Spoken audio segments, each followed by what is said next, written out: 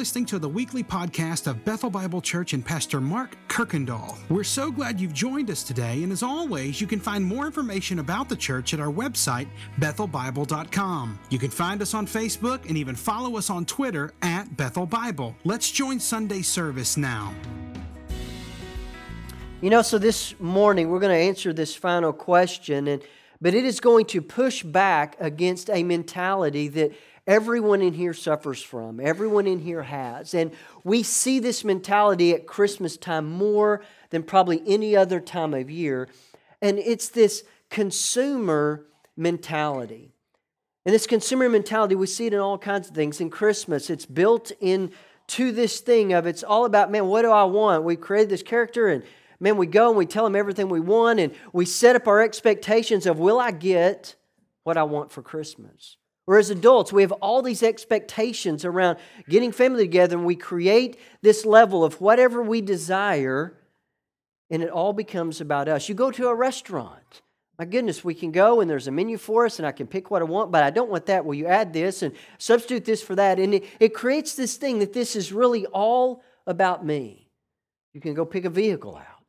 Well, I want this interior and I want this feature, but I don't want that one. It creates this mentality that all of this is for me, that I become the most important person in whatever is happening. And then we even see this creeping into our Christian faith. We see it in something that stands now completely opposite of what Paul is going to say this morning.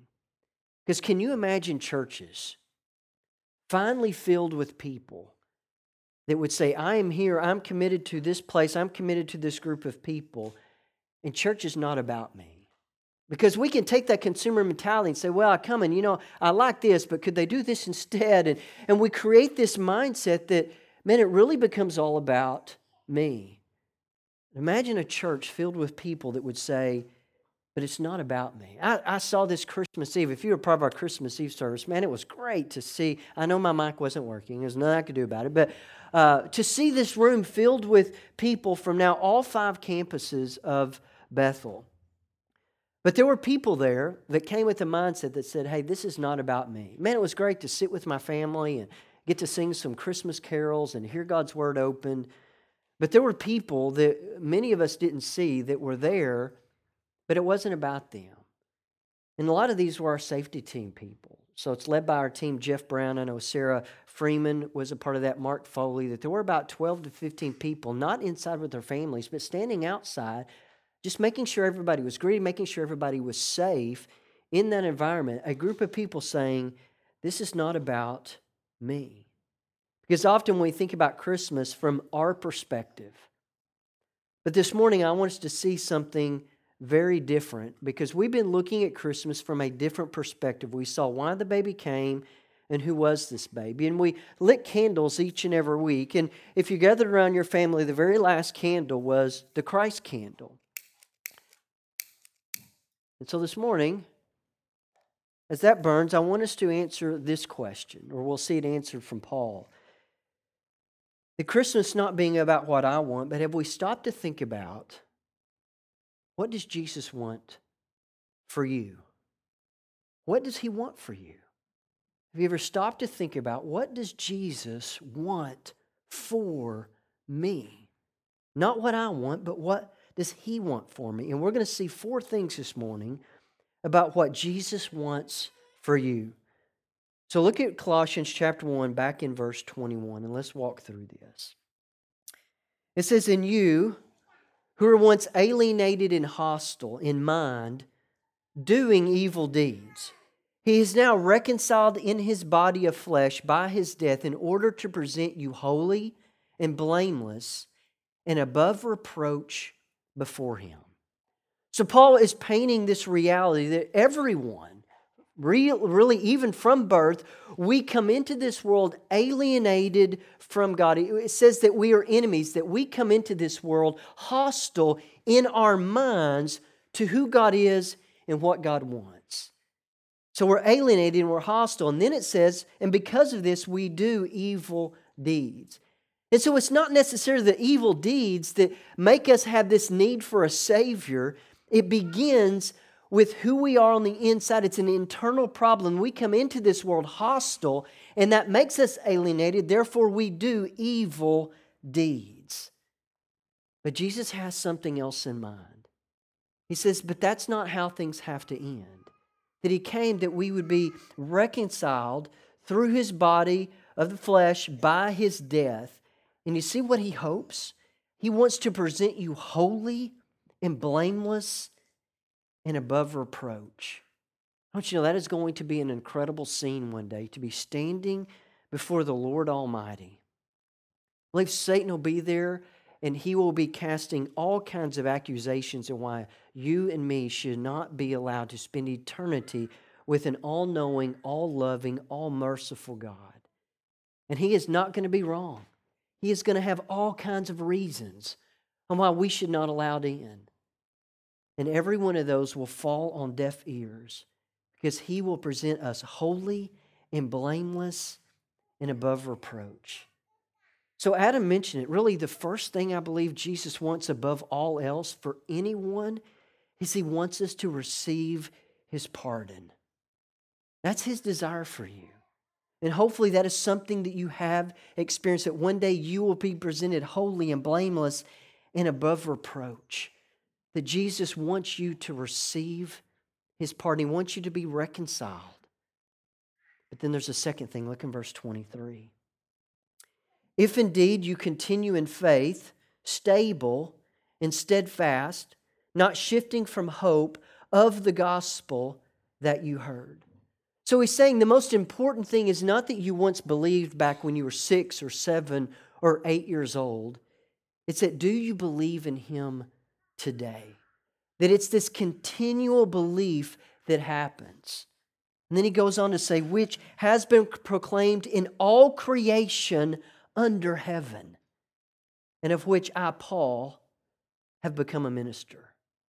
Now I rejoice in my sufferings for your sake, and in my flesh I am filling up what is lacking in Christ's afflictions for the sake of His body, that is the church. And so Paul says an interesting phrase here. He says that Paul, first of all, rejoices in his suffering. Now, I tell you, that's a hard thing to do. There have been times in my life that I've gone through trials, I've gone through sufferings, and man, I look back and I go, I don't know if I was rejoicing in that. But you see what he was rejoicing in? It really wasn't the suffering. Nobody goes looking for trials. No one goes looking for suffering. But in that, he saw a greater purpose. He says, in my sufferings for your sake. Paul says, this isn't about me anymore. It once was, but no longer. But then he says this phrase, it's kind of interesting. He says, through all this, through my sufferings, through my trials, for your sake, I'm filling up what is lacking in Christ's afflictions. There's been a lot of debate over what Paul is meaning by this. And so I want to kind of make sure we understand, because first of all, he is not saying that what Christ did is not enough, that there was this lacking, that what He did was not sufficient, that it needs to be added to. He's not saying Christ's suffering on the cross lacked or was insufficient in any shape, form, or fashion, because that would go against the entire central message of this letter, and especially Romans. So here's what we have to do. We have to remember that context matters. We have to know what is going on. How did the original audience, how would they have seen this? So you have this church in Colossae. Remember, they were started by this guy that goes and hears Paul named Epaphras. And he goes back and he tells his family and they become believers. He tells his neighbors and they become believers. And before long, there's a body of believers gathered together. And this man that was not planning for this, didn't set out to do this, he is now pastoring and leading and shepherding a church. Not something he was even trained for. So Paul is writing to help them understand something that is going on even in their midst and even something in their future. Because when he says, I'm filling up what is lacking on Christ's afflictions for the sake of the body. So this expression of Christ's afflictions, it first of all has to be understood from an Old Testament mindset. Because remember, Paul's speaking to really three different groups. He has those that have now become believers, that understand that salvation is by grace alone, through faith alone, in Christ alone. He has a group that has risen up that are trying to draw people back to the law and say, that is not sufficient. You must also have to now obey all of these things.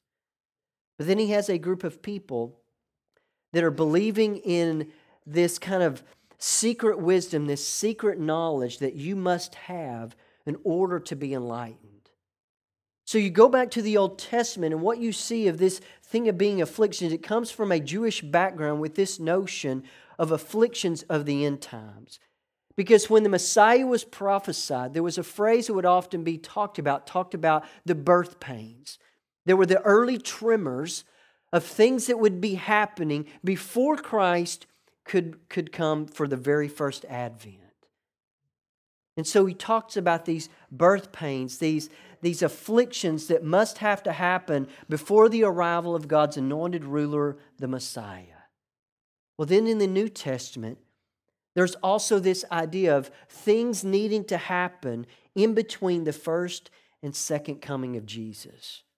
So the exalted Christ, He's now in heaven, and before His return, He says that He suffers in His members.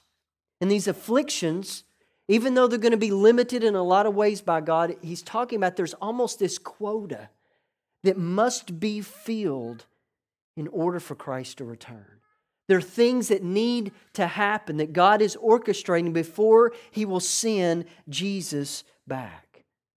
So this lacking, it's pointing to the future sufferings of all those who will experience afflictions for the sake of the gospel. There were sufferings, birth pains that had to happen in order for Christ, for Him to come back. So Paul's life, Paul's sufferings, they had a meaning and a purpose far beyond anything he could imagine. Because he's not talking about salvation. He's talking about what happens when suffering happens in the lives of believers. So Paul has now come to realize something. And there are going to be trials, there's going to be sufferings that I am going to need to endure for the sake of the gospel. And the only way I can do this is to rejoice in that God is doing something far more purposeful, far more valuable than I can even understand, because I'm limited by what I can see. But the same is true for Paul that is also true for you and I today, that Jesus wants your life to matter. And if you're like me, you can often feel insignificant and, man, I'm doing this life, but I'm not really sure how much of an impact I'm making. But Jesus wants your life to matter. So not only does He want you to receive His pardon, He wants you to know, He wants, the desire for you is to understand that your life matters. It matters to Him, and He has purpose in you being born and you living, and even in the sufferings and trials that you will go through, and even in your death. But there's a third thing that Jesus desires. It begins in verse 25. So these sufferings, these things that I'm going through for the sake of the body of the church, which I have become a minister, according to the stewardship from God. God has given him a purpose that He's given to me for you. Once again, Paul says this is not about me anymore. To make the Word of God fully known. The mystery hidden for ages and generations, but now revealed to His saints. To them God chose to make known how great among the Gentiles are the riches of the glory of this mystery, which is in Christ for you, the hope of glory. And so once again, Paul uses that word hope.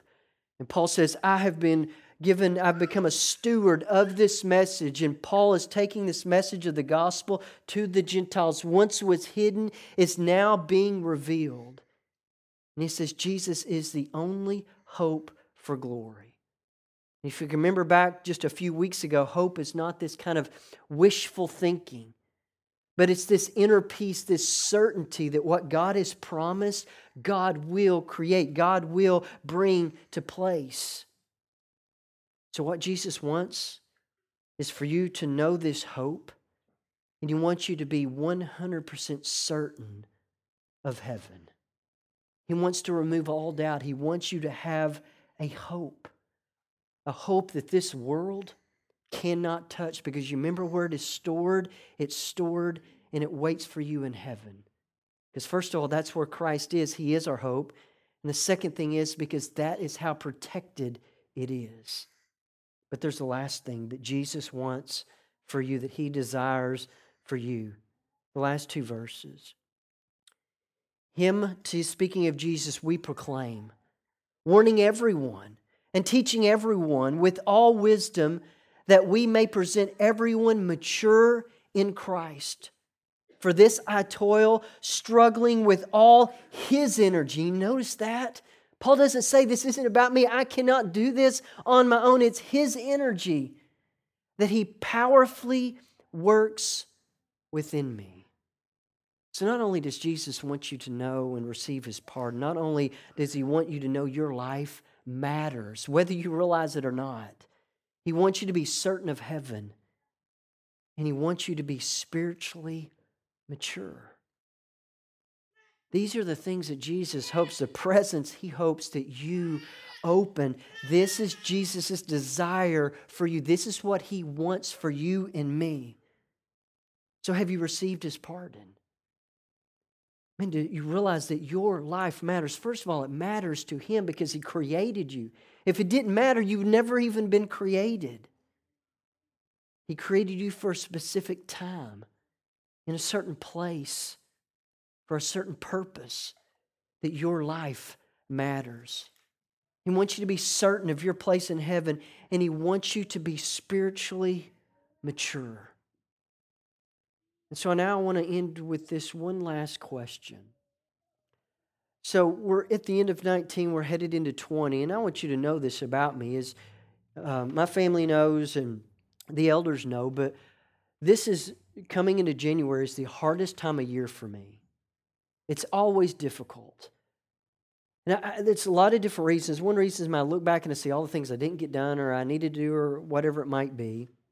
We've come off all the holidays and everything, and around Christmas, there's always this letdown. I set these expectations, and for some reason, that's really just because of my mindset, because I'm still struggling in the flesh, there's always a letdown. Because I believe that we talked about Christmas Eve, that it shows there's really a longing for something else. But it's also, it always feels like I'm at the bottom of a mountain. And there's all these things I know I need to get done, I know I need to accomplish, and all. And so January is just a very difficult time. But I want to begin looking at it from a different mindset. I'm going to try to look at things not as a mountain that I have to climb, but I want to look at things like a new slate. Because I want to stop and ask a question. And it begins with, I see now what Jesus wants for me. But here's the question to stop and to ask this next week, for the next few weeks to come, is what does Jesus want from me this year? I know what He wants for me, but what does He want from me? I want to see what He wants for me. And isn't that just very opposite of a consumer mindset? Now, I don't want to speak for Jesus, but I begin thinking about what would be some things that God might be wanting, that Jesus might be wanting from us as a church this year. For some of us, it really might be to make that next step and to really join and to commit to a group of people. And listen, it's not easy. You're going to get involved in some lives, and it's messy and it's hard. And there's going to be times you want to quit. But that you would make this year of 2020 the year that I'm going to really commit to a group of people. I'm going to lock arms, and I'm going to see where God leads us. For some, it might really be serving. And listen, it can be really scary. I never feel adequate to do this thing. There's people that are serving the children and all over this place in our community. But to do something that you don't feel equipped to do. To stop and say, okay, Jesus, what do you want from me? Maybe it's to be more generous with our time and our talents and our resources. Maybe instead of waiting to be included, and we are the ones that take the initiative. I'm going to try to do this year. I'm going to take 52 families. I'm going to make a list this next week. I'm going to pray for one family a week. Try to send them a note just saying, man, I've been praying for you this week. 52 families. Maybe this is the year that Jesus is going to ask from you. Maybe there needs to be some family reconciliation somewhere. Maybe you've been wrestling with the decision to get involved in fostering or adoption care, and there's 1,000 ways to do that. And don't we always say, I really need to get to know my neighbors? Maybe that's what Jesus is going to want from you. Maybe this is the year that you go on a mission trip. I think there's 12 mission trips through Bethel over this next year. We're going to take a trip to Seattle. We're going to take a trip to Spain. We're going to need to be forming a missions team from this campus. Maybe that's part of it. Maybe it's to be baptized. You've never followed the Lord in baptism. But here's what I want to end with. Would you be willing to say this? Would you be willing to say this over the next few days, the next few weeks? Jesus, I will do whatever you desire for me. No strings attached, no conditions, but would you be willing to pray that? Would you be willing to ask that? To sit down and to honestly say, Jesus, I will do whatever you desire for me. So maybe this is the year we would finally step out in faith and allow that to happen. And I will do whatever you desire for me this year. Thanks again for listening to the podcast today. We hope that you were blessed and encouraged. And if you have any questions or comments, we want you to let us know. Simply send your thoughts to questions@bethelbible.com. Thanks for spending time with us, and be sure to join us next week on the Bethel Bible Podcast.